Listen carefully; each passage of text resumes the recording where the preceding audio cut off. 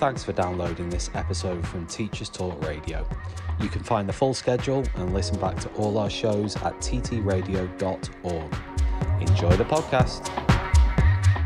It's time for a fresh start to language learning. Pearson EdXL's new student-centred French, German and Spanish 2024 GCSEs cater to the needs of all learners, regardless of their background, ability or reason for studying. Rooted in learned language knowledge, their assessments are transparent and accessible, allowing all students to showcase their language skills. Through inclusive and relatable content, the new Pearson EdXL MFL GCSEs build a shared cultural capital that helps students develop an understanding of and appreciation for the wider world. Find out more at go.pearson.com/MFL GCSE 24. Good evening, everybody, and welcome to Teachers Talk Radio once again for my weekly slot on here. Really appreciate you pressing play or even joining us live to listen to this one. Just before we kick off, it's probably a really good time for me to give a massive thanks and shout out to our sponsor on this show, that is Pearson MFL. And if you want to find out more about Pearson's new student-centred French, German and Spanish 2024 GCSEs that cater to the needs of all learners, regardless of their background, ability or reason for studying, then you can find out more at go.pearson.com/MFL. And we've done 3 shows with Pearson recently. We've had a range of guests talking about language learning and the relevance of language learning. It was a 3-parter. And we've just published the blog on the Teachers Talk Radio website where you can access each of those 3 episodes and listen back to them. So if you're interested in the relevance of language learning, or you're interested in language learning in general, then I highly recommend heading over there to ttradio.org, clicking on the blog bit, and then the most recent blog has all 3 of those podcasts on there. Just also before we get into the topics for tonight, we are now, I've been reliably informed that we are approximately 25 followers away on Teachers Talk Radio from 17,000. So come on, click that follow button on Teachers Talk Radio. Give them a go, give them a go. What have you got to lose if you don't already? Well, actually, you've got a lot to gain, because our resident edu journalist supreme, Tom Hopkins-Burke, is behind the scenes all day, every day, giving you the best and latest news. And at the moment, he's tweeting out the live bits from the NEU webinar that they're currently holding, which apparently has hit the 1,000 limit on the 6.5% pay offer. So if you're interested, follow TTR. That's all I'm going to say. So yeah. Massive thanks to Pearson for sponsoring tonight, and we're going to crack on. Now, what I thought we could talk about this evening, I'm going to start with this particular topic, is a tweet that I put out on Thursday or Friday that caused more of a stir than I thought it would when I tweeted it. And it was essentially about the idea and the concept of laziness. So I'm going to read you the tweet first. So this was on the 14th of July. A lot of kids want to bunk lessons because they are lazy. Some kids want to stay at home and bunk school because they can't be arsed. It's not trauma. It's not poor relational practice. Why is this now an untruth or blasphemy to say? That was my original tweet. Now, obviously, it got a heck of a lot of responses on Twitter. I'll read a few of them out. I'll read a fair few of them out. Joe said, "Your do now task probably isn't engaging enough." Thanks for that, Joe. Jack said, "I think behaviour is an attempt to tell you something. If someone likes school, they go. If they don't, they find a reason not to. I'm early in my teaching career and this isn't research, but I found every truant or serial absentee has some deterministic background influence." I replied to that, but the reason can sometimes, even often, be I can't be asked.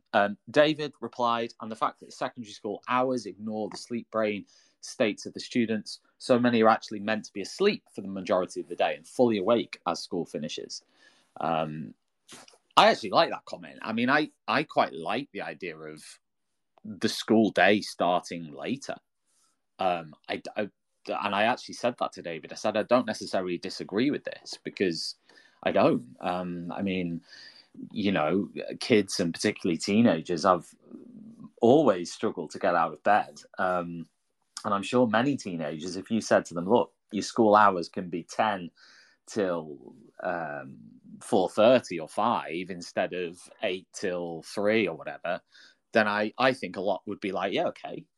Might not be good for the teacher's mind because of their own sort of schedules and whatever else. Dalmatian said, all behaviour is communication. Maybe I should try listening. Terry said there are lots of reasons kids miss school. Unfortunately, you can't make sweeping generalizations and have to take each case as it comes to resolve it. It's not easy. But calling kids lazy, I would argue, is lazy. I replied to that. Some teenagers are lazy, though, not just some, a lot. This is something to be normalized. They are just normal kids. Olga said, I made my eldest go to school for far too long. Consequently, he had autistic burnout. He was not lazy. He had severe anxiety. And we as parents made it worse by forcing him. Our best decision was to keep him home after Christmas 2016. Thanks for that comment, Olga. Sarah said, our students had 2 years at an age where they were deeply impressionable, where they were reminded constantly that if they go out and mix in a crowd, they could catch a disease that would kill them or their loved ones. It's not a surprise they don't want to attend school. Janice from Denver in Colorado said, thank you, I'm tired of everything being trauma, in inverted commas. Michael Tidd said, also, no doubt a lot of them get away with it because their parents are lazy. Just a Geordie Lass said, do their parents have anything to do with this? I have a 15-year-old girl, and if she can't be asked to go to school, it's tough. SHIT. She goes. That's a tweet from Kelly, the Geordie Lass. Anyway, there's about 150 more comments on there. I can't read every single comment out. We do have some guests who definitely disagree with me on tonight. This is to quash rumours that I don't want to talk to anybody who disagrees with me. This is just not true. I want to engage with people who think completely the opposite. In fact, I find it really interesting. I found it really, really interesting. One of those people who is coming on in just a moment, hopefully with a bit of luck, is, and I don't know her name because I only secured her as a guest today, so I only know her Twitter account handle, which is Frankie42 Oxford. Frankie42 Oxford said, the more interesting thing is to work out why they are behaving in the way that you deem lazy. In my 25 years of experience, there's no such thing as a naturally lazy child. It's our education system that turns them off and makes them disengaged, and that's what you describe as lazy. Well, before I give my response to that, because I'd rather speak to Frankie and actually give her a response in verbally rather than sort of read a tweet response. So I've invited you in, Frankie, if you can join in as a speaker. Hopefully, admin, if you're having any problems, just DM TTR account and we can hopefully try and get you in that way. Let's see if Priestley Kem has anything to say, because Priestley Kem is calling in. Are they real? Possibly. We'll see. Priestley, are you there? Sorry, I think I misdialed on leaving. Brilliant. That's wonderful. That's absolutely fabulous. Do you know what? Before you go, do you have a view on if children can be lazy or not? That's a big question. I've been following this thread all day. I've been teaching for 35 years. And I've noticed a big disengagement since the lockdowns. But I don't think it's naturally, it's not laziness. But then I'm fortunate enough to teach A-level chemistry. But I know they do need a lot more nudging. So I don't think it's a 50-50 they are lazy or they're not lazy. So I'm quite interesting to hear your guest. So I'm Yes, sorry for yes. busting in there. No, I'm going to let you continue to either run the bath or do the washing up. It's one of the two. Okay. So enjoy and goodbye. Frankie, are you there now? Yeah, I am here. Can you hear me? Hello, I can indeed. Hi. Thanks for coming on. That's okay. Right, I wanna dig into this with you. I want to ask you about this tweet. So you've said in I've already read my tweet out about kids being lazy. I don't mean all kids, because I mean my tweet here says a lot of kids want to bunk lessons because they are lazy. Out of the kids who want to bunk lessons, not every child wants to bunk lessons. Some kids want to stay at home and bunk school because they can't be asked. It's not trauma. It's not poor relational practice. Why is this now an untruth or blasphemy to say? I completely understand that this was a very controversial statement for many people. Your response was the more interesting thing is to work out why they are behaving in the way you deem lazy. In my 25 years of experience, there's no such thing as a naturally lazy child. I want to ask you about this first. By the way, what is your name? Is it Frank? No, it's Julia. Okay, Julia, sorry. Nice to meet you. No. It's fine. So this thing of, like, I want to dig down first. Tell me about this bit. In my 25 years of experience, there is no such thing as a naturally lazy child. Can you expand on that? Yeah, I think maybe that my experience is a bit different from other people because I started off teaching in Scotland in primary 2, so that's kind of 5 to 6 year olds, and I spent a bit of time in nursery as well, and then I've come all the way through up to A level, and I guess therefore I can see where things start to go wrong because I've gone all the way through, and I don't think that when children are young that they are in any way lazy. Young children are curious and they want to learn, and they're engaged so easily and so quickly. And I just think that we start to go wrong at a certain point, and my view would be that happens at the top end of primary and the beginning of secondary, because I mean most teachers will find, won't they, that a year 7 class come in, they're all really bright-eyed and bushy-tailed, and then kind of year 8 year 9 things start to go a bit wrong. And you maybe get a bit focused back by 10 and 11 because there's GCSEs being sort of held over them. But yeah, I just don't think that I guess I don't agree with this idea that there's an innate sort of lassitude in children, and I think that also you've seen on my tweets today that I have a problem anyway being an English teacher with the term lazy, and I think it's a little bit of a catch-all, just like we used to talk about children being not understanding the varying different types of SEN children. We would just call them remedial instead of understanding that there were so many different variations and types of difficulty that meant that children couldn't learn. And I think lazy is the same kind of word. It just encompasses far too much. So yeah, that's why I replied to you. I mean, I'll read your sort of further reply, because you've said here, I fundamentally object to the word lazy. It's generic, non-descriptive, a negative word that umbrellas a whole set of behaviours and condemns a child with no attempt at understanding. Yeah, I mean, when you mentioned there about coming to the end of primary and into secondary, could you argue that the reason that students appear to become more lazy or start to, I know you object to the word lazy, but we're going to have to use it because that's the whole point of it. Yeah.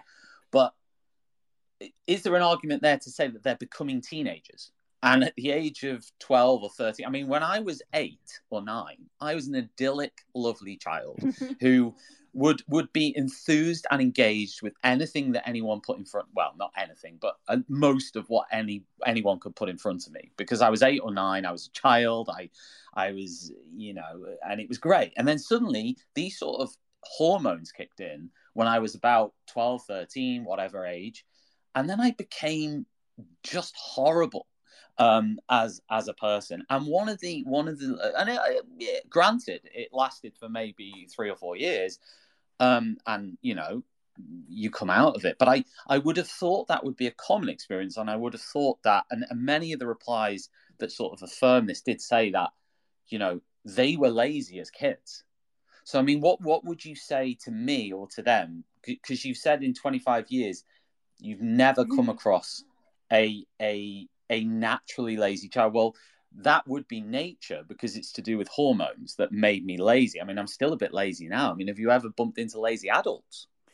Yeah, someone asked me that. I mean, I just don't think that, you know, it's funny because someone on your tweets today said something about, you know, it's just human nature to be lazy. And I mean, I just would say the opposite and say that I think it's human nature to be curious. So I'm really surprised that someone put that. And that's my experience of most of, you know, young people. And actually I talked to, so I have a 16-year-old in the house, and about 6 of her friends are here tonight, and we had a little discussion about the word lazy. And you know, I think their view, that very well put, was that, you know, quite a few of them have been called lazy in their time, and they could all give me very good sort of and different reasons why they might have been called that. So again, it just kind of shows that within one catch-all word, you've got a whole load of different things that are going on. But the suggestion is, I guess, and correct me if I'm wrong from what you've said, is that there is that in every case of a child being, and we'll use that term because there is no other that I can think of at the moment to substitute it with, of being lazy, there is always a cause for it that is not laziness. Yeah, I mean, that's where I am. And I mean, I've got a really nice example for you if it's useful, because okay, so I taught in a school in West Oxfordshire. And I went in the April, and the teacher had left under difficult circumstances, and I inherited a year 11 extra English group who met on a Wednesday when everyone else goes home from school, and they were the children who were struggling with English. So you can imagine how those year 11s were coming to that lesson at 1:30 or 2 o'clock, I can't remember, in the afternoon. So the first couple of sessions I had, which were an hour long with them, I literally had children come in and swear at me. They put their heads on their desks, they walked out, they were absolutely disengaged, absolutely did not want to be in that room at all, understandably, I would say. And after trying a lot of things, and I won't bother going into it, but lots of things that failed, I'm not going to say I was some kind of wonder teacher that sorted it out within a week. It took me 6 or 7 weeks to kind of work out what to do. I worked out that what we needed to do was give them a voice. So I said to them, okay, if you're so hacked off, let's write letters. Let's write letters to Radio 4, and let's write letters. And there was something going on at the time, and I can't remember the program, but let's write letters and explain why you feel so disengaged and so unhappy. And I gave them proper paper, gave them proper pens, I let them draft the letters, and I got letters, really, really good letters out of every single year 11 in that group, boys and girls. And then what was even nicer was those letters went off to Radio 4 and they replied. And then the head teacher got that group in to see him, and they talked about all the things that they had found frustrating and, you know, what was going on with them. And then Angela Rayner came to visit the school, and Angela Rayner had that group of kids in to talk to them about what had happened and why they had felt the way they had and why they'd written these letters and so on. And you know what I noticed was that those kids, when they were first asked to go into the head teacher's office, you have never seen so many scared children. You have never seen so many really big boys who look like they just wanted to, you know, punch you probably a lot of the time, look terrified before they went in, and how hard they found it to express themselves. And to me, that tells you everything about why they were disengaged and what was going on with them. So what does that tell you? It does. It tells you that the system had failed them completely, that they had got to a point where school was so irrelevant to them that when they were told you've got extra English on a Wednesday with this new teacher who you've never met, their attitude was to come in and swear at me. And I kind of get it, because when you listen to what they were saying was that the system just doesn't work for what they want to do and where they wanted to be in life. Not because they were lazy, but because they didn't want to be sitting in a classroom, you know, studying Shakespeare for, you know. When you say you get it, are you saying that if a student doesn't want to do something or learn something because they don't like it, that it's okay to swear at someone? No, it's not okay. it's not okay at all, but I understand the circumstances of why they did it at that point. That's what I'm saying. I'm not saying it's okay, and I don't think they ever thought it was okay that they did that to me. I think their attitudes have changed massively during the term, but it took a while, because it's about trust, isn't it? And it's about them understanding that what they're doing with you is relevant. And they understood it was relevant because they had a voice, and that voice was listened to. So they understood that writing a letter, which in GCSE terms is just an exercise you do, isn't it? It's just an exercise for a paper, and you're told to put persuasive writing techniques in, and you've got to put a load of them in, and you'll get these many marks. They actually wrote real letters that had a purpose, and that's what we're missing, isn't it? That's what we're missing, is them understanding why they're doing it, I think. I mean, that may or may not be true, and there will be many people who would say it is true, about, sort of like, a number of students not feeling purposeful in their work in school, but also that doesn't necessarily negate the idea that laziness exists as a concept, and the definition of lazy is unwilling to work or use energy. That's the very simple definition of laziness. So the idea that laziness does not exist as a concept, and B, the idea that if a student is exhibiting behaviors that one would call that unwilling to work or use energy, that this is not because they're lazy, it's because of another issue. And you are saying that this is always the case. Yeah, I think it always is, because I think every behaviour is telling a story, and I think if kids are disengaged, there's going to be every child's an individual, so you can't possibly say it's going to be the same for every child, because every child's coming with a vast number of different things. To be fair, I've never said at any point that it will be the same for every child, and I've never suggested. I mean, I think I said to you in one of the replies that a teacher should always ask questions. They should always, in fact, I think it was via DM that I said this, but they should always ask questions. They should always interrogate before making any conclusions on anything, because that's good teaching, essentially. And of course, they should look to see, what data there is, what reports there are, what, all those things that the vast majority of teachers will do. And they should always be cautious with any conclusions. But obviously, a teacher will be asked their opinion. A teacher will be asked, even on a parents' evening, what do you think of John? What's going on with John? And if there is no reason for it other than the behavior that's being exhibited, which is laziness, then how can we then sort of almost make up stuff to sort of excuse that, if that makes sense? Like we have to base it on something. I guess this comes down to the idea that I believe that laziness exists, and I believe that people can be lazy, or and this includes adults and children.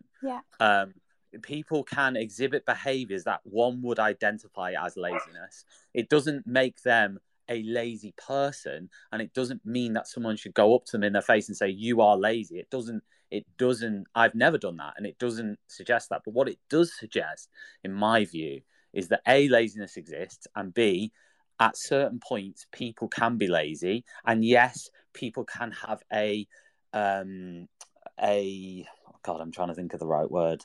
Not preposition, not a disposition towards being more lazy, and I would include myself in that bracket.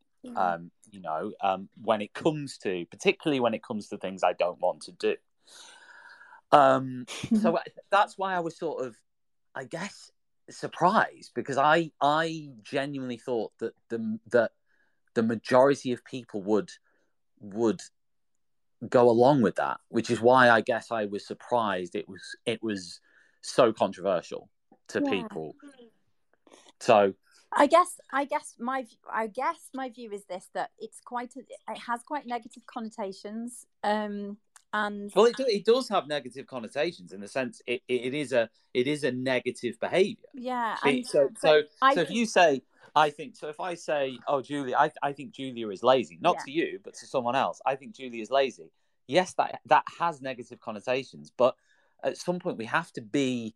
If that's after much cautious deliberation, if that's what we think, if someone asks us our opinion and we don't give it in an honest way, then even if that is negative or critical, then is that then letting down those kids? Well, I just think it's about being more specific. I just think you have to be, if you know the children in your class really well, you find the specifics. So when you're talking to parents or you're talking to other teachers, you dig down to the specifics of what it is. So you look beyond what the obvious, the behavior is. They don't do their homework. When they come into class, they don't open the book, they don't get stuff out, they never bring their belongings, they never put their hand up. When you ask them to do a group task, they never contribute. I mean, there's all things that you could then say, well, they're just lazy, they don't try. But I would want to know why they aren't doing those things. And I'd want to ask them why. And if they couldn't give me a reason, and I get that you might get, well, I don't know, miss, or nothing. But I'd be watching and trying to work out what is going on with this kid. Why are they not doing anything at all? Because honestly, I just don't believe that there's any joy or fun or anything for a young person in just sitting, literally doing nothing in a lesson, when they could be, if the lesson is stimulating and enjoyable. And I believe that most lessons most of the time are pretty good. When you walk around schools and you see most teachers doing a pretty good job of making stuff interesting as within the remit of what they've got. I just think there's something else going on. I look at teenagers, and obviously I told you I've got 3 children, and the youngest is 16. So I've seen them go through. My experience of teenagers is not that they are sort of uninterested, uncaring people that don't care about the world. I think the opposite. I think they really care, and we're just not allowing them to find. But not all of them. Not all teenagers or adults do care. Not all of them do care. Well, I think that's because they've been switched off because they think there's no point in caring. Well, possibly. Yeah. I mean, and then you have to ask, what do I do to change that? How do I help them change so they are interested? That's my job. I mean, you said in the tweet following on there, it's our education. So in relation to you saying there's no such thing as a naturally lazy child, or there's no such thing as laziness. You said it's our education system that turns them off and makes them disengaged. So from what you've also said here, it seems to me that you're saying that like a lack of engagement / the curriculum / yeah, poor teaching / whatever are the reasons in 100% of the cases as to why someone would behave in, quote, definition of lazy, a way that they were unwilling to work or use energy. Now, my experience, to sort of put across my view there, is, and I don't know what context you've worked in. I don't know. I know you've worked through all the age ranges. The schools that I've worked in the city centre of Liverpool, in North Wales, mainstream secondary comprehensives, where the proportion of teenagers who exhibit behaviours of laziness are quite high. I would suggest that not all of them, it's because they're disengaged with learning. I think there is, in my opinion, and this is only my opinion, there are students who naturally do not want to learn because they just don't want to do it, because it's, number one, it requires, they're lazy, so it requires effort. Number two, they're maybe not interested in it at that particular point.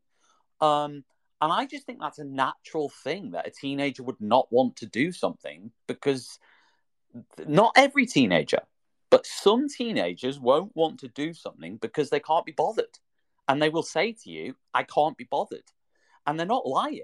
And the reason they're saying that is not because of the curriculum or because of you or because of the school or because of what they've been doing in a lesson. It's simply what they're telling you the truth. They can't be bothered because they can't be bothered. That's my opinion. Some of them, not all of them. Yeah. Yeah, and I mean, I would just say the list you've just given of all those things is the reason they can't be bothered. And it's just, and I get that, because as you're talking, I'm thinking back to, well, which subjects did I feel at school that I really just wasn't very interested and was desperate to give up? And, you definitely don't have the same motivation in those subjects, because they don't grab you. They don't make you feel like you want to learn more. And so some students will just kind of get on with it because they have to, and they feel some obligation, and other kids will just go, why should I? But I don't think that's laziness. That's making a choice that says, this isn't for me, this is not relevant to me, I'm not interested, or I find this really hard. There's just a whole load of reasons that are going on that aren't actually a sort of physical or mental, I can't be bothered. It's more than that. It's about feeling that it's something that's relevant to you. And I think I was actually thinking today, because I was in Liverpool today, I was on the way back from the Isle of Man, and I was thinking about history, because I know, obviously, and actually my degree's in history, and I was thinking about why is it so many kids just don't really engage with history. And it's because we don't, again, they don't get from so young that the experience of why history is relevant to them. And so then suddenly they're faced with the GCSE, and if they haven't really had that journey and they don't get it from home, like, obviously my kids have been dragged around every castle going, because it's, that's what I love. But there are many, many children whose only experience of history is quite dry, and it's in school, and so therefore it's not very relevant. What evidence do you have for that, out of interest? Because as a history teacher myself, I think there's a huge amount of really high quality practice going on in primary and secondary. Oh, yeah. And I still think at the end of that, you still have students who say, I can't be bothered and I don't want to do it. No. So there's nothing to do with the teaching and learning going on. Yeah, I've never, and honestly, not in one of my tweets have I ever said anything about bad teachers. I completely don't blame teachers for any of this. I would never do that. You have just said, correct me if I'm wrong, that history is taught in a dry way. Well, or I just mean that, I don't mean that teachers are delivering it in a dry way. I just mean that the nature of history in school can only to a certain extent be quite dry, because in the end it's in a textbook, or it's on a PowerPoint, or maybe it's on a video, or maybe you might have some artifacts, or you might be able to go on the odd school trip. But in the end, it's quite difficult to bring it to life in the way that you would if children, the children who live in homes where it's possible for them to go on holiday and see historical sites, or, it's privilege, isn't it? It's privilege, which means that those children have access. And so when you start teaching them history at GCSE, they have a context, and they've seen things, and they've understood stuff, where the children who've come from maybe more deprived backgrounds, they've only ever seen it in a photograph or on a film. They've never really experienced it properly. And so it doesn't have the same relevance for them. And so I'm not blaming schools or teachers for that per se. I'm just saying, that's a bigger issue with our society, isn't it?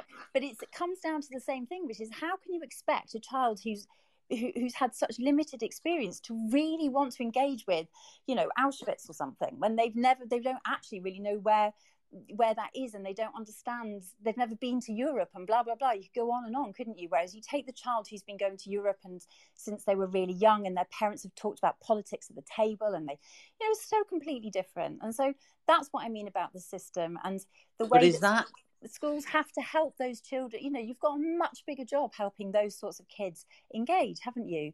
You can't expect them to I don't know. You know engage. What? I don't. That's not. In some ways, that's not my experience.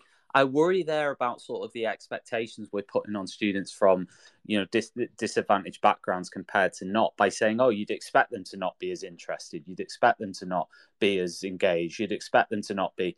I don't go along with that. I sort of, in my experience, the kids that I've taught, it hasn't necessarily mattered their background. They and it certainly hasn't mattered from my perspective either, but it hasn't mattered from theirs in terms of the engagement they've shown in history. I disagree that history is inherently a dry subject. I disagree that. I don't think it is, and I don't think that it in this country is taught in a dry way. Again, neither of us probably, we'd have to go around the entire country and sort of like look at every history lesson that's being taught, but in the experience of, if you only have to look at option numbers at GCSE to see that a lot of students take history, a huge amount of students take history at GCSE level a lot because of boys they want do, interestingly, there isn't it? It's very skewed, and A level even also. That's a whole other issue, but I don't know the stats on it. I mean, a lot of girls, okay. I've taught classes over the year that have been 80-90% girls, and sort of 10-20% boys. But yeah, I mean, I don't know the stats on it. You could be right. But the point I'm trying to make is, do you think that's, do you understand my concern there in sort of I'm saying, not trying to make generalized statements. I'm just saying I can understand it. I can understand, and my experience, because obviously, although my degree's in history, I've mostly taught English. My my experience is that when I've taught, and you've got to know that I've taught in some extremely privileged prep schools, and I've taught in some I've taught in schools in Oxford that are in areas of deprivation. So But do you done think the that whole could that colour your impression that in 25 years of experience there's no such thing as a naturally lazy child? No, not at all. All I'm trying to say to you is this, that I am very aware of what privilege gives, because I've seen it. I've seen the children who are being prepped for Eton. I see what those kids have experienced, and I see what the kids in a state school in a slightly deprived area will have experienced. And I'm just saying that it's much harder. I'm not saying it's not possible, but I'm just saying that if you've got kids that are disengaged in those schools, then it might partly be because the subject is not feeling very relevant to them, because they don't have, it's not part of their life experience in the way that a child in a really privileged place might have. Not necessarily. I'm not saying they all have. I'm just saying that I've seen it with my own eyes. I've seen the difference that makes, and from quite a young age. And it's not fair. It's part of our world, and it's why people who've tweeted today about, oh, it's up to the parents. It's like, well, yes, it is. But when you've got parents who've been in a cycle of deprivation, and their families have been in that, for generations, you can't expect those parents to be able to do the same thing at home that parents who've had a university education or whatever are able to do. It's just not a fair comparison. So schools do have to pick that up a bit. I think that's right, isn't it? We've got Tom calling in. Tom, do you want to throw your 2 pennies in here? I'm not going to be long. I don't know where to start. I find this classist idea that students from more deprived backgrounds can't be as interested in history as students from a privileged background. I think it's complete and utter nonsense. And actually, I think it's insulting. It is insulting. Students who I have taught, many of whom have come from impoverished and disadvantaged backgrounds, who have received the awe and wonder of history from history teachers in their classroom, who don't, it'd be wonderful if we could take students out on school trips every half term.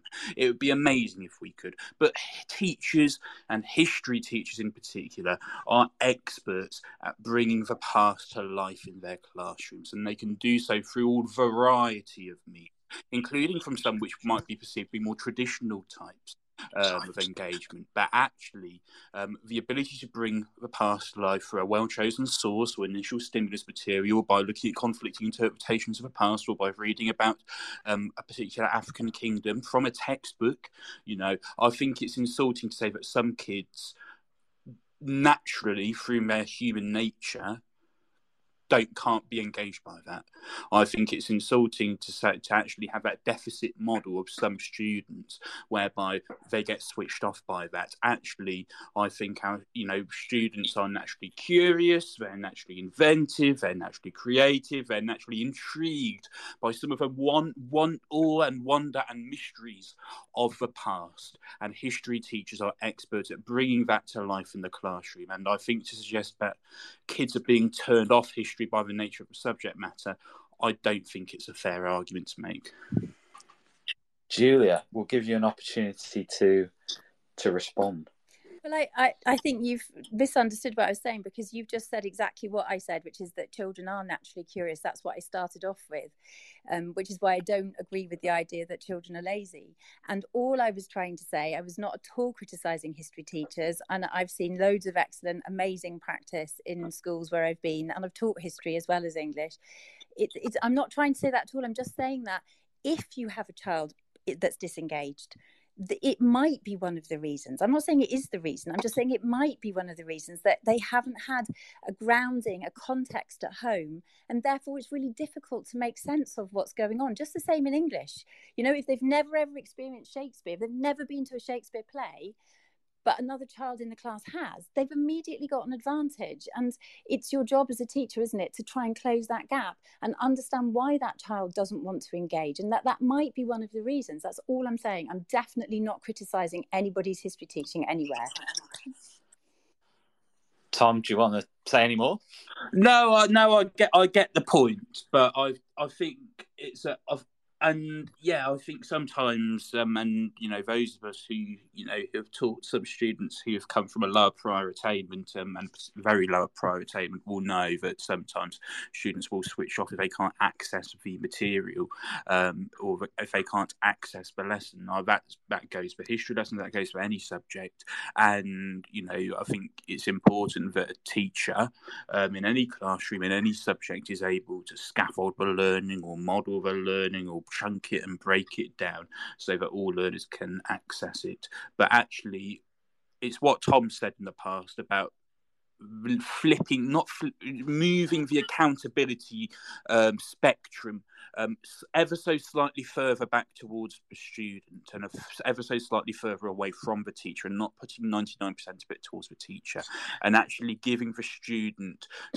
and actually putting the onus on the student to engage, and not making it the job for the teacher to put lots of bells and whistles in. Julia? Well, I don't disagree with that. I think it's about, where I am with that is it's about building a relationship. So I don't think you would find that my lessons have lots of bells and whistles. I just think it's about my way of doing things is to build relationships so that the children, the students, whatever age group they are, generally want to come in and engage, because there's a respect and there's a relationship, and that's what makes things happen. And then if something's difficult and they don't have the context or the understanding, then they're more likely to be more honest about that and to allow to ask for help, for example. It's all about those relationships, I think. So I do understand what you're saying, that students have to be responsible for their own learning. Of course they do, and a good teacher gives them that responsibility. But I do also think fundamentally that comes down to mutual respect right from the start, and them understanding you respect them and they respect you, and then that's where it begins. Tom, can I ask a question just from the host seat here? Yes. Go, Nate. Please. Okay, but as both history teachers, did you, both of you, or either one, try as hard in history as you did in geography when you were in Key Stage 3? Or did you have a preference there? Was there one you were working harder in? Tom, HB will go first. I think I tried just as hard in history as I did in geography. I'm trying to think of some subjects where I didn't try as hard, and the answers were probably art and DT. Those are ones which I just didn't like, and I sort of sacked off, and I tried not to do as much as I would in other subjects. Yeah, I can't remember, mate. I think because it was 50 years ago. And also, I was incredibly lazy, so that's also why I can't remember, because I was in some sort of haze thinking about when the bell was going to go so I could go home. No, I think I always liked history. That's for sure. I didn't like geography. Like, I specifically remember that. Sorry to all the geographers. I didn't like geography. But I can't. I always sort of, I was always nice. But I can't remember. Why? Why are you asking, Nate? I was just wondering. We got stuck on a kind of history tip there, and it's interesting what Tom HB then said about this kind of, if we are going to be using the word lazy, which I'm a little uncomfortable with, but I can see your point on it. Is that, are we talking across all subjects? Are we talking subject specific? Where does that kind of behaviour appear? And that interests me about this conversation so far. Nathan, I have a question for you. Yes. I know you've taught in many a different school setting. Mm-hmm. How many meetings have you sat in where you thought, what is the point of this? When can I go home? Oh, no. Like, is it hundreds?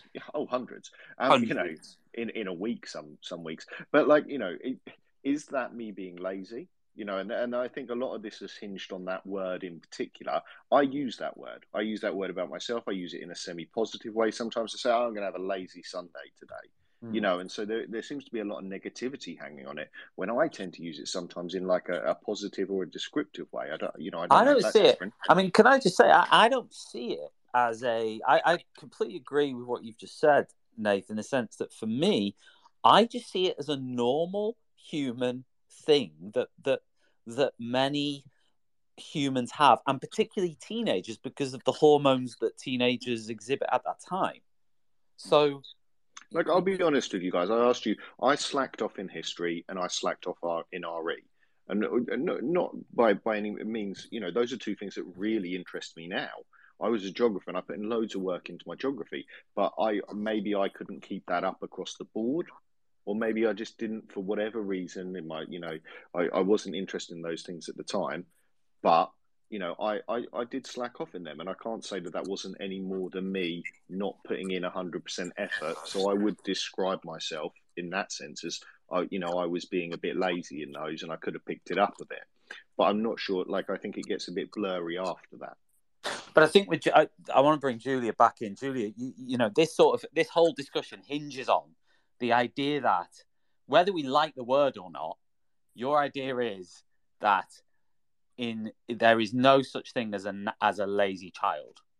Yeah, I guess so. And that's what Tom was saying, that he thinks that, most students are naturally curious. And I mean, that would always have been my point of view, that, and I guess, like I said, it might come from the fact that I started off teaching, right at the beginning. And I've seen that curiosity. And I still think that's there in teenagers. I don't think it goes away. It's just that maybe their curiosity is in different directions at that point. And, they might have different ways that they're beginning to explore the world and understand. And, I would give an example perhaps of a student who found that, for example, watching and listening to podcasts and YouTube, is a good way of learning for them, which for A level, which might not be something necessarily. I know lots of teachers will encourage that in class, but not all students will think about that or access that young enough. Perhaps they might only realize that that's the way they learn by the time they're 16, 17, when perhaps they might have found that really useful when they were 12 and they were already watching loads of YouTube and listening to loads of stuff,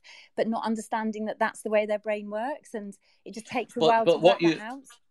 But all I'm saying is, in the schools I've worked in, this is what I find so surprising, is take away the word lazy, replace it with the actual definition of lazy, which is unwilling to work. Yeah. I have experienced hundreds, if not thousands, of children. This is not because, believe it or not, I was that crap. Okay? I have experienced hundreds, if not thousands, of children in my time as a teacher who have been unwilling to work when they've walked through the door. Never mind when they've actually sat down at a table. Now, that may be, the schools I've taught in, or it may be the whatever. It may be my misunderstanding of their, of their behaviours or whatever. I don't know. But my opinion is that was a genuine unwillingness to work. And in many cases, not all cases, but in many cases, that was because they were unwilling to work, because they couldn't be bothered, because they couldn't be bothered. Tom, I have a question for you. When you're thinking about the hundreds of students who you've come across who fit that description, what's the gender balance? Do you start to think of boys, or do you start to think of girls? No, or is it quite even? It's probably pretty even, to be honest. I haven't really thought about that. So I don't know the answer to that one, really. Let's bring. I want to bring Gem. I want to bring AP teacher in because he's been waiting very patiently. Then we'll go to Gemma after that. AP teacher. Hi there. Yeah, I'm David. Just as a brief introduction, so I worked in mainstream and now in alternate provision. The first thing I want to jump into is what I think is the main reason this has been so controversial. I think if Gillian Keegan had tweeted out, a lot of teachers want to reduce contact time because they are lazy. Some teachers want more PPA because they can't be asked. It's not burnout. It's not need for planning time. Why is this now an untruth? I think that a lot more people would have been quite incensed by that. And I think it is that word lazy where it's pushing so much more of the onus on towards, in the case of your tweet, onto the students. And I think that core reasons for disengagement are so much broader than that. So do you think students can be lazy? Hello? I think that hi there, sorry. I think that people can be lazy. I think that laziness can exist, but I think that when we use it as a term, especially in a very general sense, it removes the necessity for us as teachers to try and unpick why there's that disengagement. Julia, did you want to jump in there on that? Sorry, I just missed that a bit. Can you say it again? I was dealing with something at home. Yeah, it sounds like it sounds like a tidal wave is heading through your house. Sorry, I've moved. It's okay. So can you just repeat? Sorry. Well, don't worry. I thought you wanted to say something. Go on, Dave. You carry on. I did hear. I heard the bit about. I was listening to when you were talking about how teachers are being accused of being lazy, and the word being used in a slightly different context. If that's what you mean. I mean, yeah. I mean, David, I don't know whether. I mean, in answer to what you've just said, yeah. I mean, this is sort of, and I did say it in the tweet. This was my experience and my opinion. Of course, there would be people who wouldn't like that if Gillian Keegan said that. Would it be? I guess it depends what you deem to be the truth, doesn't it? What is the truth of the matter? Is what I said true or not? Would what Gillian Keegan said be true or not? And it would be up to people to decide that. I think that's a fair point. I think what it does show is that the strength of language and how it can be perceived. And I think laziness, though you've read the dictionary definition, it does have more connotations to it than, say, disengaged, which would, I mean, I've not looked at the dictionary definition, but I think most people would understand as meaning the same as, not engaging with the work, basically. And I think that what using the word laziness does, as opposed to disengaged, is it's saying that student is themselves lazy, therefore removing some of the responsibility from us as teachers, or more importantly, more broadly as schools, in trying to rectify that disengagement. Because I think, just to use a personal anecdote, my son has completed GCSEs last year. I think he would have been the poster child for laziness, disengaged in a lot of lessons, wouldn't do homework, just really wouldn't engage with that. Has now moved to college and is getting distinctions across the board because there is a range of different approaches that work for him in a subjects that he is interested in. And I think that when we say lazy rather than disengaged, we're saying, well, that's a student issue, not a systemic issue. But can I ask you, what David, what is, I know you don't like the word, but let's just sort of use it because it's in the dictionary and it exists whether we like it or not.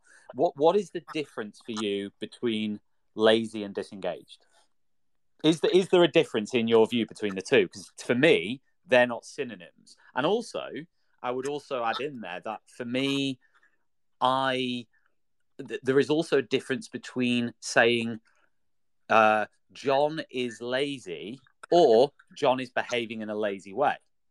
to me, there's a difference between those two statements. It may be subtle, but it is very valid, because I think some very valid points have made is like, right, I was lazy as a teenager. By the time I was, I don't know, whatever, 17, 18, 19, I wasn't anymore. And actually I became a highly successful whatever, right, XYZ, because they were no longer behaving in a lazy way.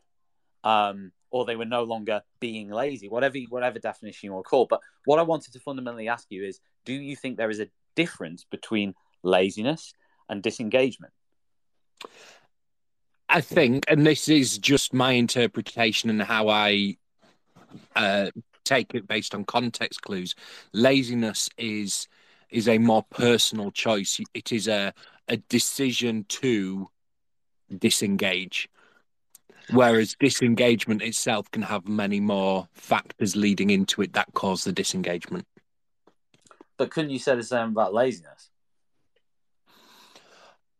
I don't think in common parlance that's how it's used. So in your original tweet, you said that it is because they are lazy. And I think that every time that I hear people discussing laziness, it's, so for example, going back to the host point about using it in a positive way, such as I'm having a lazy weekend, it's I am choosing to do nothing this weekend. And I do think when we use that word, that is the context that the majority of people take. And I'd argue from your responses that you got, that is the way most people hear that word. Okay, I mean that's a valid argument. That's why I've invited 3 or 4 people on who I know disagree with me, because I want to hear, I want to reflect. I want to hear what different people think. I still haven't. I think somebody made a comment. Can't remember who it was, so I can't credit them, and said something similar to you. Is why don't we use a different word, which is demotivated instead of lazy? I think that's a valid sort of argument to make. I'd need to think on that, but I think that was okay. I mean, it's obvious the word lazy sort of makes people uncomfortable and whatever. I personally, I think it comes back to what I said earlier in terms of not how can I put this correctly? Being as honest as you can about things. So if as a professional you draw an opinion on something that sounds negative or is critical, then I don't think that should be sort of ignored or sort of we need to sort of try and make it. I don't know how to sort of explain what I'm trying to say, but what makes me uncomfortable is maybe like sort of not being honest with kids about the way they are behaving. And as I said at the outset, I think caution needs to be made. I think lots of questions need to be asked before any sort of judgments or opinions are made on a student, and every student needs to be taught as an individual. And lots of people replied to me saying, oh, it's obvious you're a bad teacher and you don't think about each individual student. Well, I can categorically say that's not true. And I would, absolutely welcome those people to come and observe me teach anytime. I would never prejudge a student. I would always be incredibly cautious whenever any sort of opinion or judgment is made. But equally, if an opinion is made by a professional, I feel as though we do need to be honest with people, whether that's adults, children, because otherwise, what are we doing? Can I come in there just to say, what, from a sort of English teacher's point of view, just thinking about words all the time, it's a very emotive word. No, I understand. And I get that. I was just going to say that, that's why demotivated or disengaged is less troublesome, because they're not really as emotive. And, I think nowadays we try to be very careful. I think most people try to be quite careful about kind of, using words like, say, bossy or difficult, or because they're kind of, again, they're sort of catch-all words that don't really get to the nub of what you're talking about with a student. And maybe that's why lazy also comes into that, because it's just it is quite a big set of behaviours that you're describing, and it does have quite an emotive feeling to it, which, yeah, and that would be just purely from, I mean, I was coming at it very much from that point of view, which is it's the word that I have the problem with in itself. Well, to be fair, though, you did say very clearly, in my 25 years of experience, there's no such thing as a lazy child. So even though I understand you had a problem with the word, you also did say that very clearly, and you have. To be fair to you, you have also in the course of this interview stood by what you said there. So fair enough. That's what you believe. You know, you've stood by it, and okay. To piggyback, if I can just quickly piggyback on the back of that, David, because we've got other callers. Go. Yeah, of course. I think that laziness shuts down the conversation. So if you say so and so is lazy, nobody then asks a further question such as why are they lazy. But if you say so and so is disengaged, the follow-up question is perfectly reasonably why. And I think when we use lazy, it is to coin it, a lazy way of shutting it down. But if we say disengaged, that then causes us to ask more questions as professionals. But I suppose, David, coming back to my original question, which you haven't really answered yet, is there a difference between disengaged and lazy? I think if you are going by dictionary definition, no. But if you're going by colloquial use and the way that everyday understanding, then yes, the difference is that laziness is almost an innate quality of a person, which is immutable at that time, which is immutable. Therefore, when we say that person's lazy, no one says, well, why are they lazy? Whereas if we say that person is demotivated, that's no longer an immutable characteristic. That is something that we can go, why? How can we amend that? And I think that is a really key difference. Right, I'm going to go Gemma and then Tommy and then Paul who's just called in and then Brent. So Gemma, what are your thoughts? Can students... Oh, just before Gemma speaks, can I just say a massive shout out to our sponsor tonight, which is Pearson MFL. So if you're interested in modern foreign languages, please go to the Teachers Talk Radio website, click on the blog icon, and there are 3 podcasts that we've done in the last 3 or 4 weeks about the relevance of language learning, hosted by Darren Lester. They're absolutely fantastic. I'm not just saying that because I'm part of Teachers Talk Radio. They genuinely are really good. So if you have a chance to listen to any of them and you're interested in language learning, click on that blog. Check it out. You've got links to all 3 episodes in there. And also do check out Pearson MFL's new GCSEs at go.pearson.com/MFL. Gemma, do you think students can be lazy? Do you think lazy exists? Hi there. First of all, I think this has been a really interesting discussion and it's been nuanced and it's very difficult to get that on Twitter. You can tell that by some of the comments and the way that some people have just been shouting at each other in the comments. But when I read your tweet, what I took it to mean was that there seems to be this trend, particularly in Scotland, to assume that all behaviour is being caused by some kind of underlying pathology. And some people are very evangelical about that. And I related to what you said about how it's, what was it you said, that it's like blasphemy to say anything else. And I think sometimes we're going down the road of thinking, you know, there is no other possible factor that can influence behaviour. Like, and we know that's not true. I've got a psychology degree before I was a teacher, and there's infinite factors that can affect human behaviour. Young people are as human as us. They're as capable, you know, they can make choices, good choices and not so good choices. And I just took it to mean that not everything is caused by something being terribly wrong. Sometimes a young person just can't be bothered, and that's not a character flaw, it's a normal thing. I've said that to students, like, sometimes I can't be bothered as well, but we just need to power through. And I think that's a bit of a life skill as well, to say, you know, sometimes you just need to be self-motivated in some circumstances, you know. And of course, sometimes there is something wrong, there is a reason for disengagement, but I think we're in danger of going down the road of being too quick to pathologise everything and everyone, if that makes sense. I think my sort of point was that, yes, is exactly what you've said, is that some students can't be bothered because they can't be bothered. That's and not all, and maybe not even most, I don't know, but there is a lot of teenagers who can't be bothered because they can't be bothered. There's no deeper, I think you used the word pathological or whatever. There's no sort of reason behind it that is to do with the lesson being disengaging, or that they've had a traumatic experience, or that they have whatever. There's no other reason behind it other than they're a teenager and they can't be bothered. And that's what. Now, I could be completely wrong, and I'm willing to. This is why I'm doing this show, to hear different opinions. Maybe someone can change my mind. I'm completely open to changing my mind on this. My experience tells me I'm not wrong, but then equally, I want to hear different views. Gemma, thanks so much for sharing. Do stick around if you can. Wonderful person and contributor. So thank you very much. No worries. I do just think, sometimes, and I've spoken to kids and said, I really appreciate honesty. And sometimes they say, honest, miss, nothing's wrong. I just can't be bothered. And young people don't yet have the life experience always to see the bigger picture. And that's part of it. Do you know what, Gemma? And to say this, I would never say to a student, you are really lazy. You are really lazy, because that's not good. That's not good. That's not the way I would personally go about things. It might be that I would use that word in another context, but I would never use it as a way to criticize a student to them on a personal level.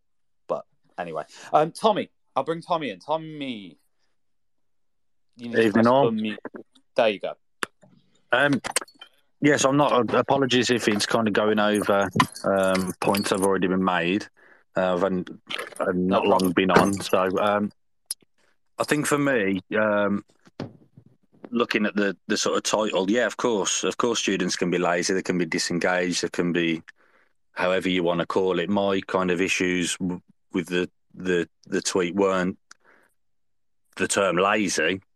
It was just more the sort of insistence that it's not because of trauma or anything else, and I think there's just that worry that there's maybe some kids sometimes that they act a certain way and we think we've got a good grip on them as a student and their background, when in reality we don't know. Kids can go through their entire school life. We think that everything's kind of fine at home, and then find out that actually it's pretty horrific. And they might get typecast as you say, lazy or disruptive or whatever else. That's why I mentioned a few times in different tweets, if people saw the Overlap podcast with Dele Alli, just type him in and look at the sort of things like tabloids are saying about him and his character and stuff. And I can only imagine what school must have been like for him. And what sort of character traits would have been attributed to him, and it'd be, oh no, he's all right. He just can't be arsed. He just can't be bothered. Well then, now at however old he is, 30, late 20s, he uncovers this really, really difficult childhood. And of course, that's not going to be every child, but the point is we don't know that. But I think there, Tommy, on that one, let me just sort of throw in a bit of a challenge there is, if I as a teacher made a conclusion, which could be wrong, right, of this student appears to not be bothered because they're not bothered. From my sort of investigations, from my very cautious fact-finding and my experience in over a long series of lessons, this student can't be bothered. And my conclusion is the reason they can't be bothered is because they can't be bothered. Let's say, for example, that was correct, right? That shouldn't change the way I treat that student or as a professional deliver. That would not decrease my motivation to teach that student well. It wouldn't alter the way I treated that student with positive regard. It would be a professional conclusion that I've made, but as a professional, it should not and will not impact the way in which I would deliver for that student. Does that make sense? So even though I'm agreeing with you, mistakes can be made, but I think mistakes can be made by anybody in any context. So, for example, people could say, well, we've done our fact finding and we consider that this student is excused from X, Y, Z, and Z because of this. And later on, they realize actually they shouldn't have been excused. They shouldn't have been given a get out so you could use the example you've just given with Dele Alli for another student where a mistake was made, but in the other end of the spectrum. Do those 2 points make sense? No, I get what you're saying, and you know, I agree with Gemma. You know, we can't over pathologize and just assume that everybody, you know, is struggling or has these deep traumatic histories or anything. Of course not. And yes, some students are going to be disengaged and going to have off lessons just because, you know, they've not got a good amount of sleep or they've not ate properly that day or whatever. There's going to be any number of reasons. But that still doesn't mean that we know everything about them. Do you know what I mean? So it's not to say, oh, Joe Bloggs has been a bit off it this lesson. I bet this has happened to him 5 years ago.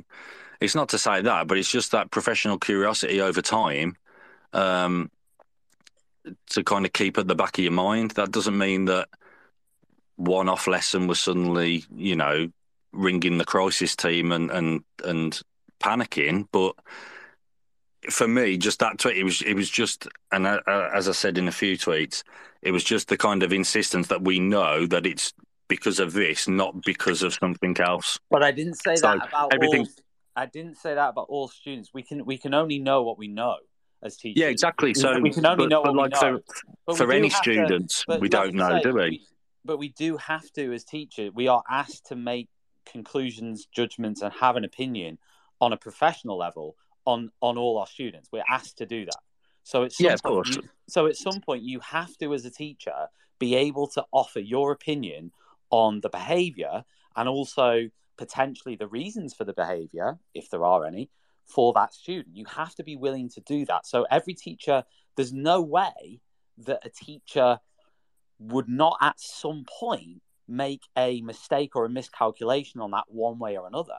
So for me, it's sort of like, I get what you're saying exactly, but for me, it's like a moot point because everyone will do that at some point. Everyone will make a mistake because we've got to make judgments on thousands of students, on parents' evenings, on, you know, on all these different things that we do, even just informally, you know, in meetings with leaders or whatever. What do you think about this student? What's going on, etc. And as long as you're professional, I think every teacher, and as long as they're cautious and they ask lots of questions and they sort of try to ascertain. I mean, the point. Yeah, I get that. No, sorry, just to finish off, is on my tweet, I didn't say, and I understand that, you know, perhaps it came across that way, but I would never say that all students are XYZ and that there can never be a reason that it has been due to some sort of trauma or traumatic experience. I would never say that. Of course not. But what I can say is what I said in the tweet, and I also understand that people don't like the word lazy. That's absolutely fine. I get that bit. That's, you know, and maybe I could look at an alternative word to use in future. But in terms of the actual premise of the tweet, like, there are a lot of, you know, for want of a better word, lazy teenagers. That's, you know, I can't retract that. Do you know what I mean? I can't. No, of course. And yeah, like I said, there's going to be lazy kids. And of course, looking at it objectively, out of those that are disengaged, lazy, whatever, some of them, there won't be, you know, those issues. All my point was, yeah, looking at it in the front of the class, we don't always know which ones are which. So, yeah, you're going on about making mistakes. It's not making mistakes. You can pull a kid up for being disengaged and stuff and ask questions. Just because years later they might then disclose that things had happened to them, that doesn't mean that we've made a mistake, because making those disclosures is really tough, and on average it can take up to 7 years to make those disclosures. So it's not about making mistakes, but it's just that assumption was just more my point, that we don't always know. And yes, kind of, you know, looking at it sort of statistically, yeah, there's going to be kids that are just disengaged because of, as I said, any number of reasons other than trauma, difficult childhoods, whatever. But it was just that kind of assumption that was coming across, that I was challenging, and that's it. Well, yeah, I mean, I understand how that came across. It certainly isn't my point of view. I think there can be a variety of reasons for every behaviour, and I think that every student should be treated as an individual, and no prejudgment should be made, and certainly no sort of judgment should be made. Professional judgment should be made quickly and without caution. They are my genuine opinions. That's what I've done throughout my career. But in saying that, I think Gemma made the point earlier. I think that perhaps there is a feeling of some teachers, not all, getting a bit frustrated with every time a teacher says this student is behaving like X, or this student has done X, just talking about their behaviours, that there is more and more of a trend. I think Gemma was talking about Scotland in particular, this, for saying there must be a reason behind this, and therefore, because there is I think Gemma used the phrase pathological, I can't remember, but because there is that reason behind it, we therefore need to, not sanction, or not be able to sort of act on that behaviour, or not be able to do the things that, maybe in the past teachers have been trained to do. You know what I mean? That's where I think some of that... Yeah, I know what you mean. That's kind of crossing into the trauma-informed arguments and things like that now. And I get it from both sides. And I think there's a balance to be had there. I was not very well behaved at school at all. And I was just very fortunate that my year group was pretty horrific. So my bad behaviour wasn't as bad as the worst kids. So it kind of went somewhat unnoticed. You don't have to answer this, but why did you misbehave at school? At the time, I didn't have a reason for it. Looking back now and going through CBT and stuff, I had very, very low self-esteem and self-worth. So I was pretty smart. I was in the top sets for English and science, bottom set for maths. But because of that low self-esteem and low self-worth, and just how things worked for me, trying and putting the effort in was quite risky, because then if everybody knew I was putting effort in and I didn't get top of the class, I look an idiot. So for me, it was easier to mess around, drift by and just get B's and C's than put the effort in and not look good, if that makes sense. So then I got moved down due to my behaviour, which was a big mistake for them, because that just meant I could misbehave more. Yeah. I could misbehave more, but then be top of the class. So, looking back now, I can see my behaviour. What should those teachers have done, if you see what I mean? Apart from obviously moving you down a set.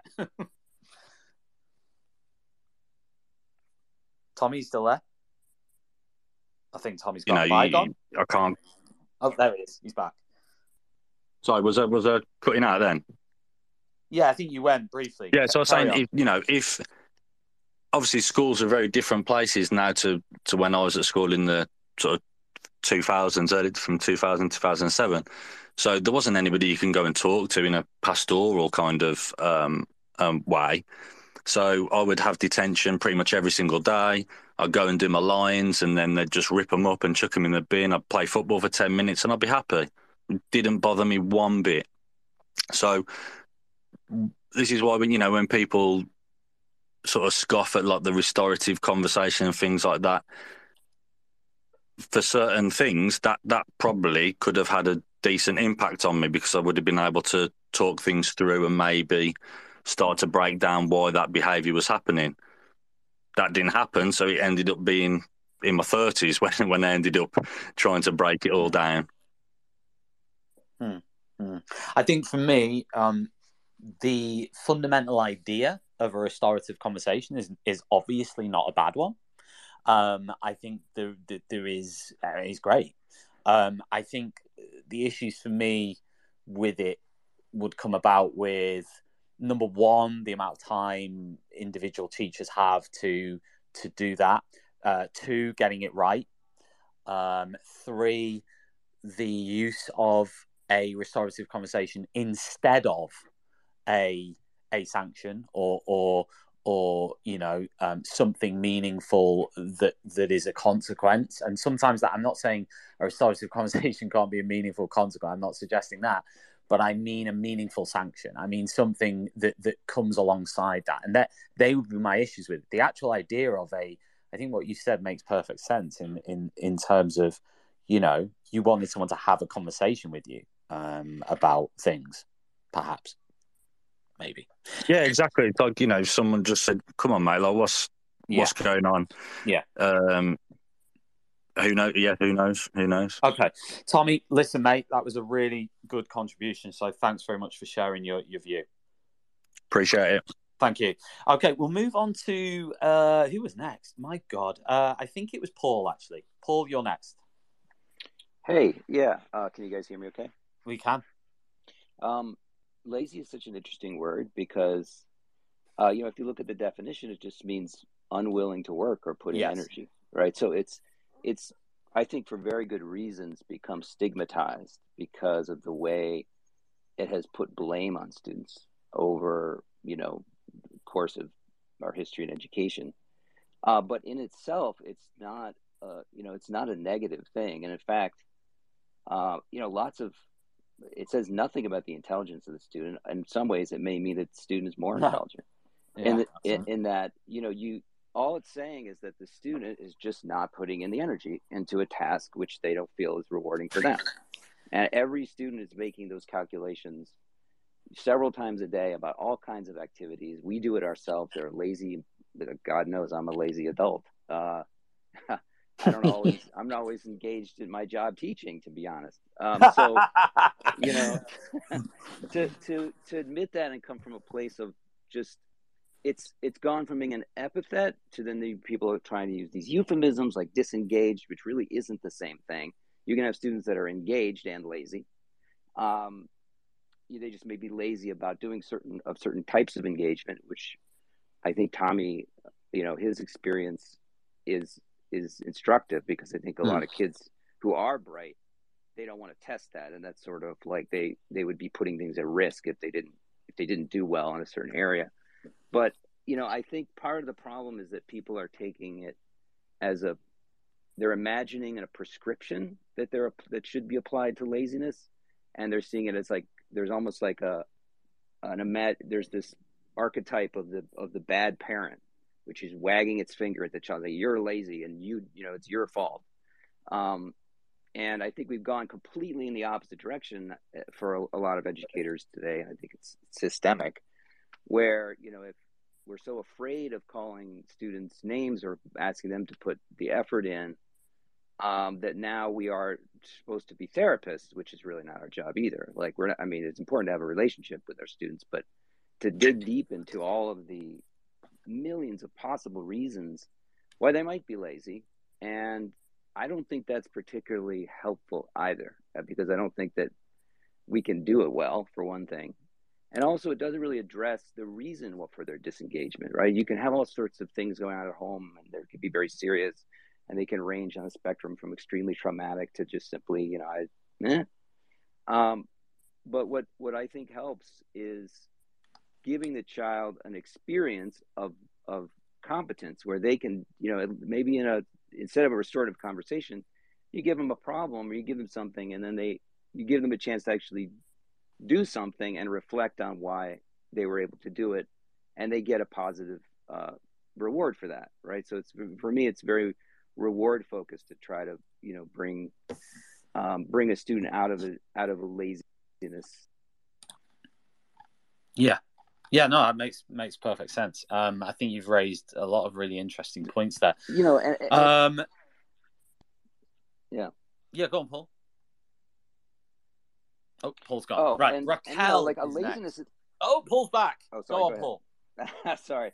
Yeah. No, go on. You dropped out. One more thing is that, having worked in tech and laziness is a you can actually create a lot of important innovations by being lazy, right? Like if you write a snippet of code that does something that saves you time, a lot of the impetus to do that is out of laziness. Like, why should I spend an hour doing this when I can do it in 5 minutes?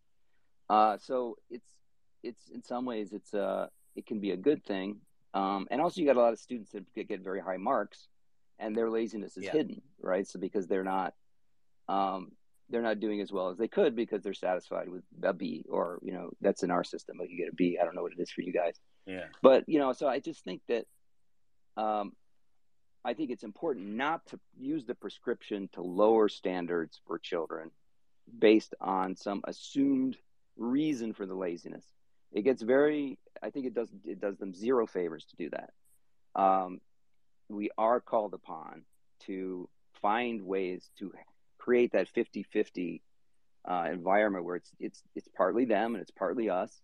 And I feel like we can do better at creating those situations where they can do it, know that they did it well, and then get some motivation out of it. I want to bring Julia in very briefly before going to Raquel, and then Marilyn, and then Brent, and then Rob, and then Luke. Julia, I don't know, but I just wondered what you thought on what Paul said, because he said we can't make assumptions that students... Paul, I don't want to misquote you here, but I think you just said something like, we can't make assumptions on students being... the reasons why students are being lazy. Yeah. I think that's what you've just said. Yeah, pretty much. And I mean, we can't know all the details, and I think that's sort of beyond our purview in a sense.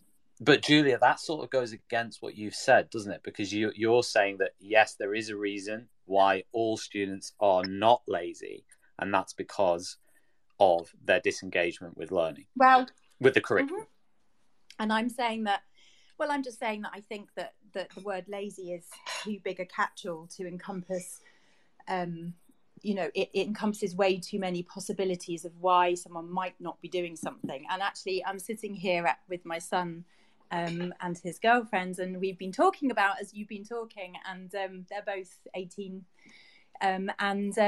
We're just listening to Paul talking about that thing about, you know, being lazy and wanting to find shortcuts. And we were just saying that actually that's a different type of lazy. And I understand why that is I understand why you would use the word lazy to describe that, but that's not actually lazy in the way you're describing it as I can't be bothered. It's lazy as in I want to find a quicker way to do this. And yes, there's an element of I can't be bothered sort of in there, but there's still curiosity, isn't there? Can I find a better way to do this? Is there a shortcut? Is there something better? So it's still playing to what I said to you at the start, which is that human nature is to be curious and that children aren't lazy. Julia, you're always going to find a way of working this. I am, because yeah. I love it. I love it. You've worked it out as well.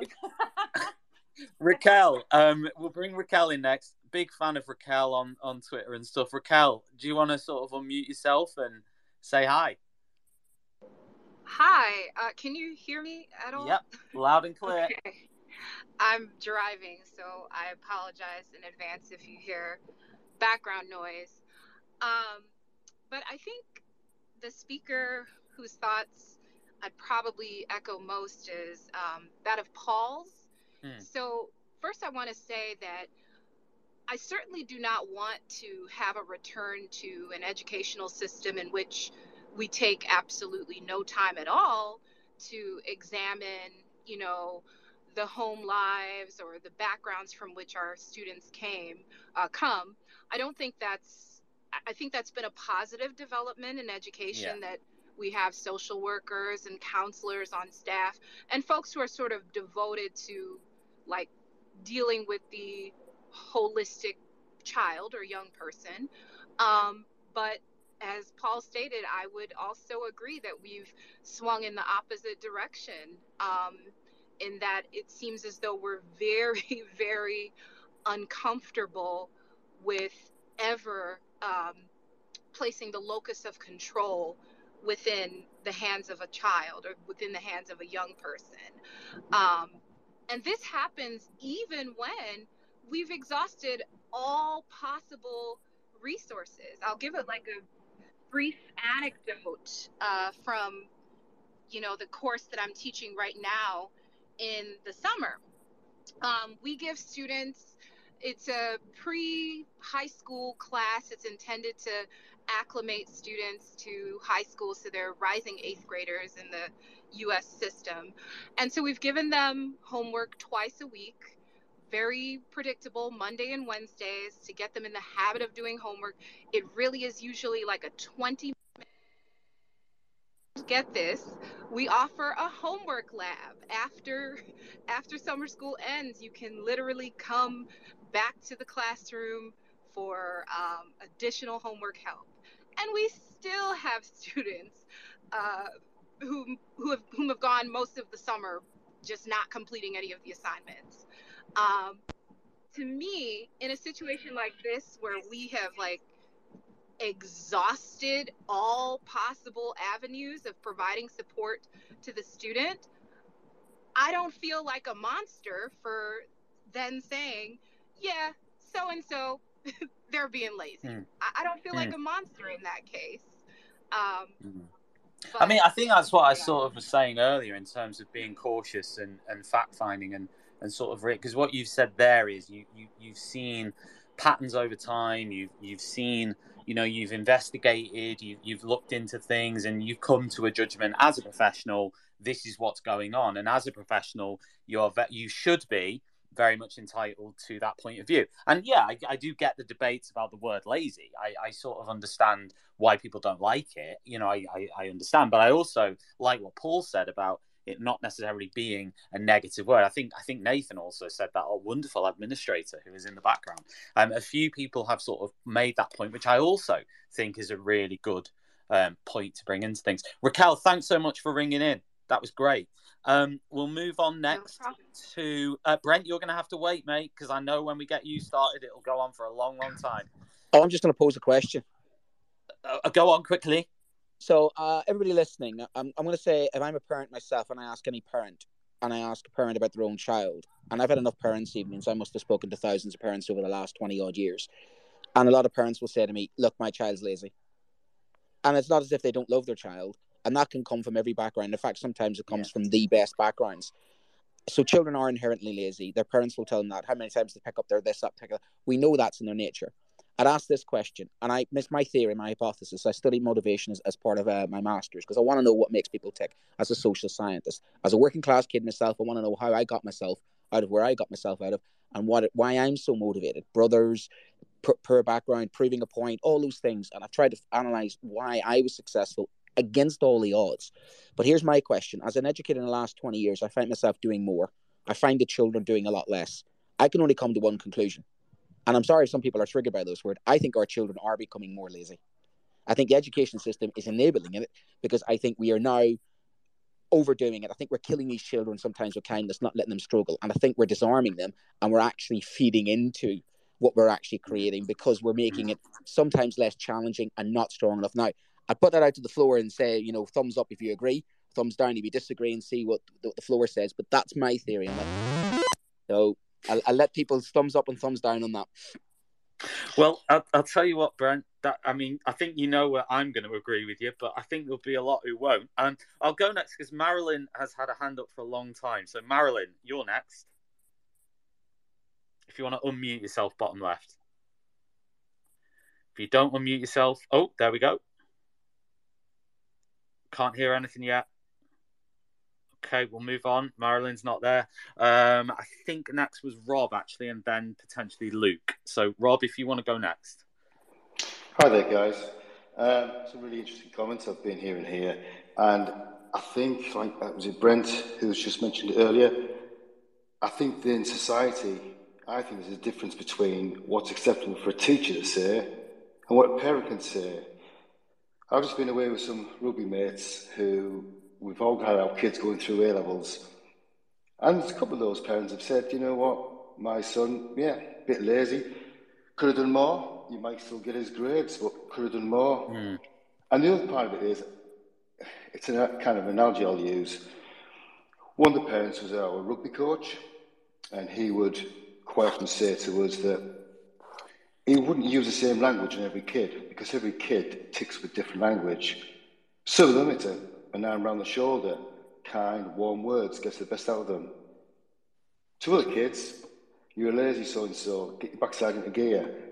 And I think as he's coached for the last 15 years, I think it's like a teacher's role, isn't it? You've got to understand what language, how's the best to get what out of the kid. And some of that language can have to be slightly coarse. The problem is society doesn't expect teachers to use coarse language of any size or description. But I think from a parent's point of view, I think it's more acceptable. I think parents do use it. Of course, parents do use other language that I certainly wouldn't use. But as a parent, the word lazy, I don't really have any issue. It gets to the heart of the matter. I certainly don't think all kids are lazy. I think a lot of kids can be really good at what they're trying to do.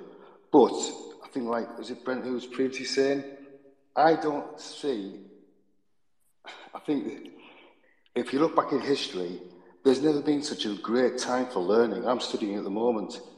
And I think, how fortunate are we? We've got the internet at hand. When I was sort of 16, 17, I had to do a 10-mile bus journey to go to a library. And if the book wasn't there, I was stuffed.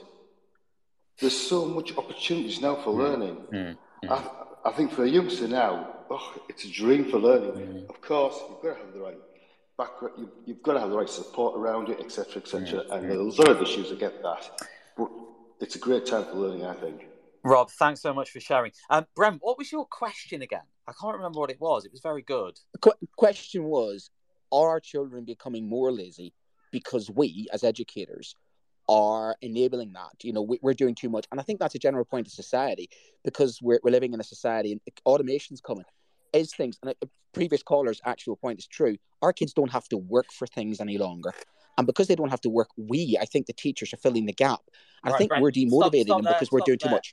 Sorry. There you go. Julia, got it. I want to ask Julia that question. Julia, do you agree with Brent that the students are becoming more lazy because we're allowing them to become more lazy? Well, you've got two 18-year-olds listening to that right now who really don't agree with you on that one. I'm going to say my son just said, try sitting 4 A-levels and see how lazy you feel.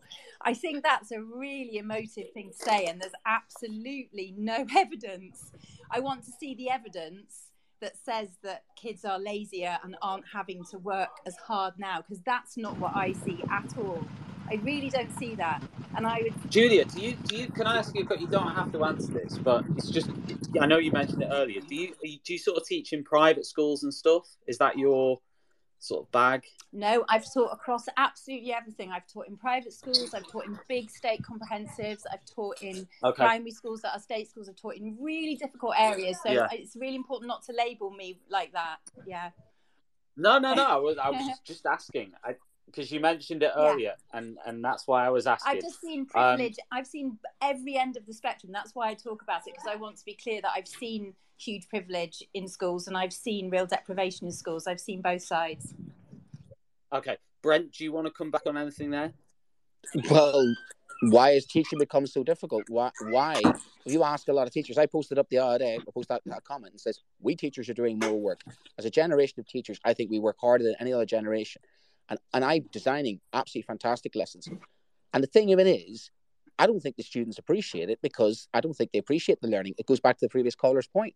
And yes, there are individual kids out there who've got desire and motivation, and they come from all different backgrounds. But as a whole, I could ask the question, is society becoming lazier? Are we becoming very more slovenly? Are we? You look at our waistlines, you look at our activities. We are becoming more easier to pick things up. And therefore, are kids bothered? And as a requirement these days, if a child struggles in class, somebody comes in and inspects you and says to you, why is that child struggling? We don't let them struggle we can't let them struggle. They have to succeed. They have to do well. And we're the ones to blame. So I think teachers too often now are trying so hard to keep kids going that we're actually demotivating them, because we're making it so accessible. And that's hard to say, but some kids have to struggle. They have to work hard. And that means they have to earn it. If it's given too lightly, or if it's too easy, then it's no motivation. And it comes down to the heart of motivation. What motivates our kids? They just can't be bothered sometimes, because in the end, they're going to be all right. Many of our kids think they're going to be all right. What's the point? They're going to get away with it anyway. They'll get a job in the future. A lot of our kids don't see that the intrinsic motivation, or they feel the intrinsic motivation. They just get it too easy. And we make it too easy sometimes, because we are under pressure to make it too easy, because we're afraid that somebody will judge us and say, your children aren't learning. And that's the pressure we put on ourselves as staff. And that's one of the reasons why there's so many people leaving teaching, because we're just put under a huge amount of pressure that we're the only reason the children succeed or fail. And I think, unfortunately, the children themselves have to take more ownership and responsibility for their own learning and less put on staff. And if that starts to happen, you might retain more teaching staff. Julia? Oh, okay. Well, first my son's just held up a search that says GCSE bell curve, which points out that children do fail, and they fail all the time. So, you can't say that every child has to succeed and does succeed, and that we can support them all to succeed, because we can't, because it's a bell curve and children do fail. But also, my answer to why a teacher's feeling like they have to work harder than ever before, that to me is very clear, because, I started teaching, I think, in 96. So, I've been around a while, and to me, that's about all the requirements that are outside of the classroom. That's not about the children. My relationship with the children has not changed at all in that time. I don't think that the children that I see now are any different in terms of who they are. Yes, they have different influences, they have social media and different things coming in on them, but essentially they're the same. They want to learn, they want to engage, they are generally interested people, and they care about the world. But what's on teachers' plates is everything else. It's all the admin, the data, the constant observations, the constant planning, the death by PowerPoint, all of it. It's a ridiculous workload, and it means you can't spend the time developing the relationships with the students and actually teaching them properly, because you're spending so much time doing everything else. That's the problem. It's not anything to do with the students. I really defend them. But we have a situation. We have a situation where teachers' careers are destroyed by data. Because somebody will come into my class, and I'm an extremely motivated, passionate, working class Irish historian. And this is the thing. My kids will tell you, 2,500 children I've taught, you can get no fire and brimstone from me, and you can't in the classroom. I won't tolerate lazy children. But when it comes down to it, it doesn't matter how good or passionate I am. They're not interested. They don't have the choice. It's down to their choice. The student has a locus of control. They can choose to learn or not choose to learn. And me, I got on my hands and knees one time and begged the child, please just go into that exam hall. I have no control over their attendance, no control over their background, no control over their attitude, no control over all of those things outside my control. But yet I am judged on the raw data of a score. And that is the reality of what we are as teachers. And that means that we're working hard and working so hard to be the deciding factor. And unfortunately, I think the system measures us wrong, because a lot of us don't feel as if we measure up. I sometimes think I'm not good enough for the children I'm teaching, because my motivation is so strong. I used to think I could motivate children, like my captain, sir. I can't do it. I cannot be the motivation. I can create an environment of motivation. I can create a culture of motivation, a classroom of motivation. But when it comes down to it, that child's choice is that child's choice. And we can excuse some of the excuses away. I suffered trauma as a child. I grew up in a bloody war zone in a working class background. But here's the thing. I wasn't allowed to be lazy, because God help me, my parents would have absolutely skinned me alive if I didn't get to university. And when it comes down to that, they rescued me, but I also rescued myself. And there was one or two teachers that did inspire me. But when it comes down to it, I pulled myself up by the bootstraps, because it was in my character, it was in my personality, because of who I am. That wasn't put there by some teacher. That was there because of me. And I chose to be lazy. There's nothing on this earth that I can do to some children if they choose to do what they choose. And that's where we have to get this right or wrong, because we are sometimes blamed for things way outside our control. And you can be the best teacher in the world, best lessons in the world, most engaging lesson in the world, but if a child just chooses they don't want to learn, there's nothing you can do. Simple as that. Julia, if a child chooses not to learn, there's nothing you can do. Simple as that is what Brent says. Are you feeling calm, Julia? Oh yeah, absolutely. I think I've got a few points here that have come from all of us in the room. My son said, should we give up on the children who are sort of deemed lazy and won't try and are the problem? Do we just give up on them? And also a question about how. I don't think Brent suggested that. But just to say also what Brent. Well, we were just wondering how we do measure teacher success. Now, I've already agreed with him that I hate all the data stuff. So I'm not saying for 1 minute that I think that all the data that we have to produce is a good way of measuring teachers. But it is a valid question to ask: how do we measure teacher success? What are the ways? Because that's an interesting question. But yeah, I obviously, what my opinion is. I feel that It's not about the children here. It's about the system, and it's about the way that our education system works, which means that children's disengage. And I mean, I've said that from the start. You know that. Yeah, you have. No, that I agree. I mean, we were given a curriculum by Michael Gove. I've taught English. And I suppose good teachers sometimes find a way to make that curriculum come alive. But there's only so much you can do when you are sometimes given a prescriptive curriculum and then judged with it. And again, that comes down to that. You're by your trust sometimes are given a scheme of work and said, teach that. And it's not what you would teach. And it must be hard for some teachers who their hands are tied. But when it comes down to it, we are still judged by the success of our children. I don't blame my driving instructor when I failed my driving test. I went the wrong direction. The guy didn't teach me to do some of those things. I had to take responsibility for my actions, and I drove the wrong direction, nearly crashed the car. That was on me. And that's not what happens now. It happens, it's, what are you doing? Have you done this? Have you done that? And there's no focus on the child. And we're too afraid sometimes to have those honest conversations with the child and say, you know what, buck up your own ideas. And I think there's far too much now stock upon this, that, the other. And I'll be honest with you, yes, we need to understand the context of things, but we are making excuses sometimes. And unfortunately, those excuses don't extend to staff members. Nobody makes excuses for us. So it's interesting. We sometimes say, this is why this happens for the child, and this is why this happens in this area. But when it comes down to it, we're still expected to perform sometimes academic miracles, and we can't, and then we're judged. And that's one of the reasons why we have a recruitment problem in teaching, because we can only do so much.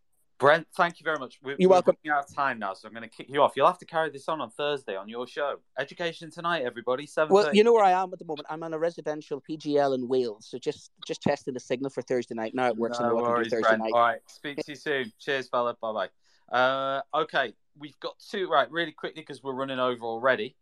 We've got Marilyn and Luke. I tried to connect you early, Marilyn. It didn't work, so we'll see if it works this I'm time. here. Go ahead. Okay. There you are. We can hear you now. Okay, wonderful. There is a quote that I cite very often, and it is this: children's behavior is inextricably linked to their level of reading. It's by a UK behavior expert that you may or may not be familiar with. His name is John Bailey, and he is now deceased.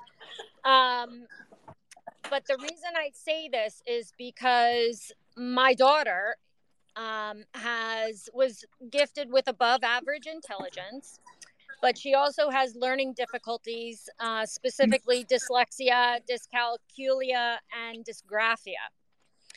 And when she was in a U.S. public school, they considered her lazy, disinterested, whatever you would like to call it. However, she struggled there for 4 years, and we made a determination at the end of third grade to remove her and place her in a private school for twice exceptional kids. So, gifted cognitive abilities with learning difficulties. And she thrived there. Why did she thrive there? It was like a light switch. I attribute it to two things. Number one, the teachers and the staff are familiar with her. You're dropping again, Marilyn. Signal's dropping. Can you hear me? You can just about. Your signal's dropping a little bit again. Okay, sorry. I'm in a lightning storm, so I don't know. It's okay. So I attribute her success to two things. The staff was familiar with her neuropsychological profile, and they apply that in their groupings. So they were grouped by their academic level, and also they teach in direct, explicit, multimodal. No, Marilyn, you've gone again, I'm afraid. This isn't me kicking you off because of any other reason other than the signal's going. So really sorry about that. It was really interesting what you... Yeah, you're going. Julie, I wondered whether you wanted to say something because you'd unmuted, but I don't know. Yeah, no, I was listening really with a lot of interest to that. And I think there is a link. Well, obviously, being an English teacher, I'm going to have views about reading. I think obviously there's a massive link to student success with reading. And It's really important to find ways that children who struggle with reading can access the curriculum, and that includes English. And there are so many ways, they can listen to books. There's so much you can do. So that's very possible, actually. Yeah. Right. We've got our final comment from Luke before we go. Luke, do you want to unmute yourself? Hello, can you hear me? Yep. So, first of all, Mr. Rogers, hello again. You taught me in a school in Liverpool. Oh, my God. A couple of years ago.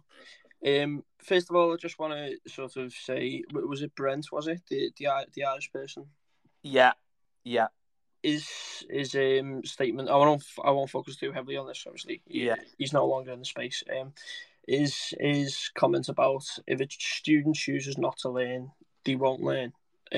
Personally, I disagree with, especially in the world of learning today, after having just finished my A-levels. The reason I disagree with that is because, well, I went through a period of about 3 months where I, quote unquote, chose not to learn, and then it was my A-level teachers and sort of the intervention from the teachers at the school, which made me want to learn again. Now, I didn't choose not to learn. I just, sort of didn't feel like it. So I think it is down to the connection that you have with the students, but also what Marilyn was saying about where she took her child out of school in 3rd grade and placed them in a private school. Does then that mean that underprivileged students whose parents don't have the money to put them in a private school or place them somewhere that's better equipped to deal with students with learning disabilities like dyslexia and dyscalculia? Does then that mean that students who can't go to a private school, does that mean that they are then lazy, or are they just underprivileged? That's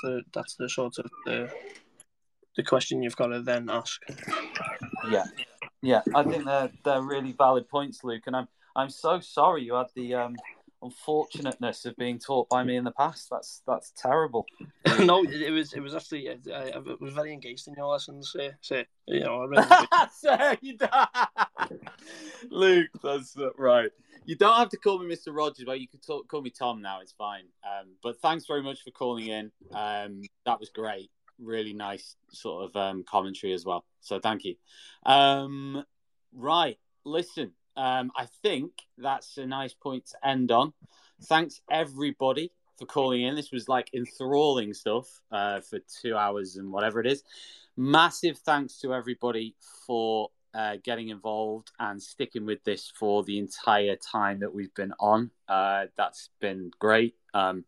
Huge thanks to everyone who sort of challenged my point of view as well. That was really good, Julia. So thank you very much for coming on and sort of sharing your views. I know we don't agree, but I think it's good to share differing views and at least then reflect on what they are.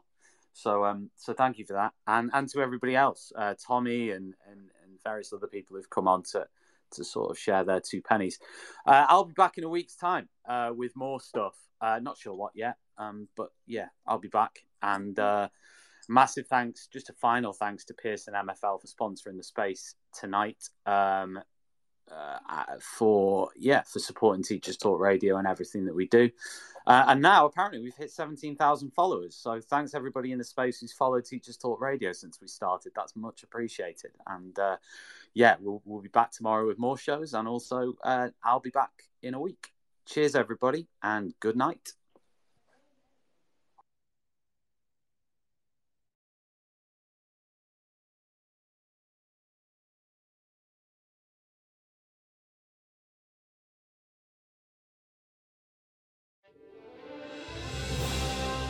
You've been listening to Teachers Talk Radio. Tune in live and listen back at ttradio.org. We look forward to hearing from you next time on Teachers Talk Radio.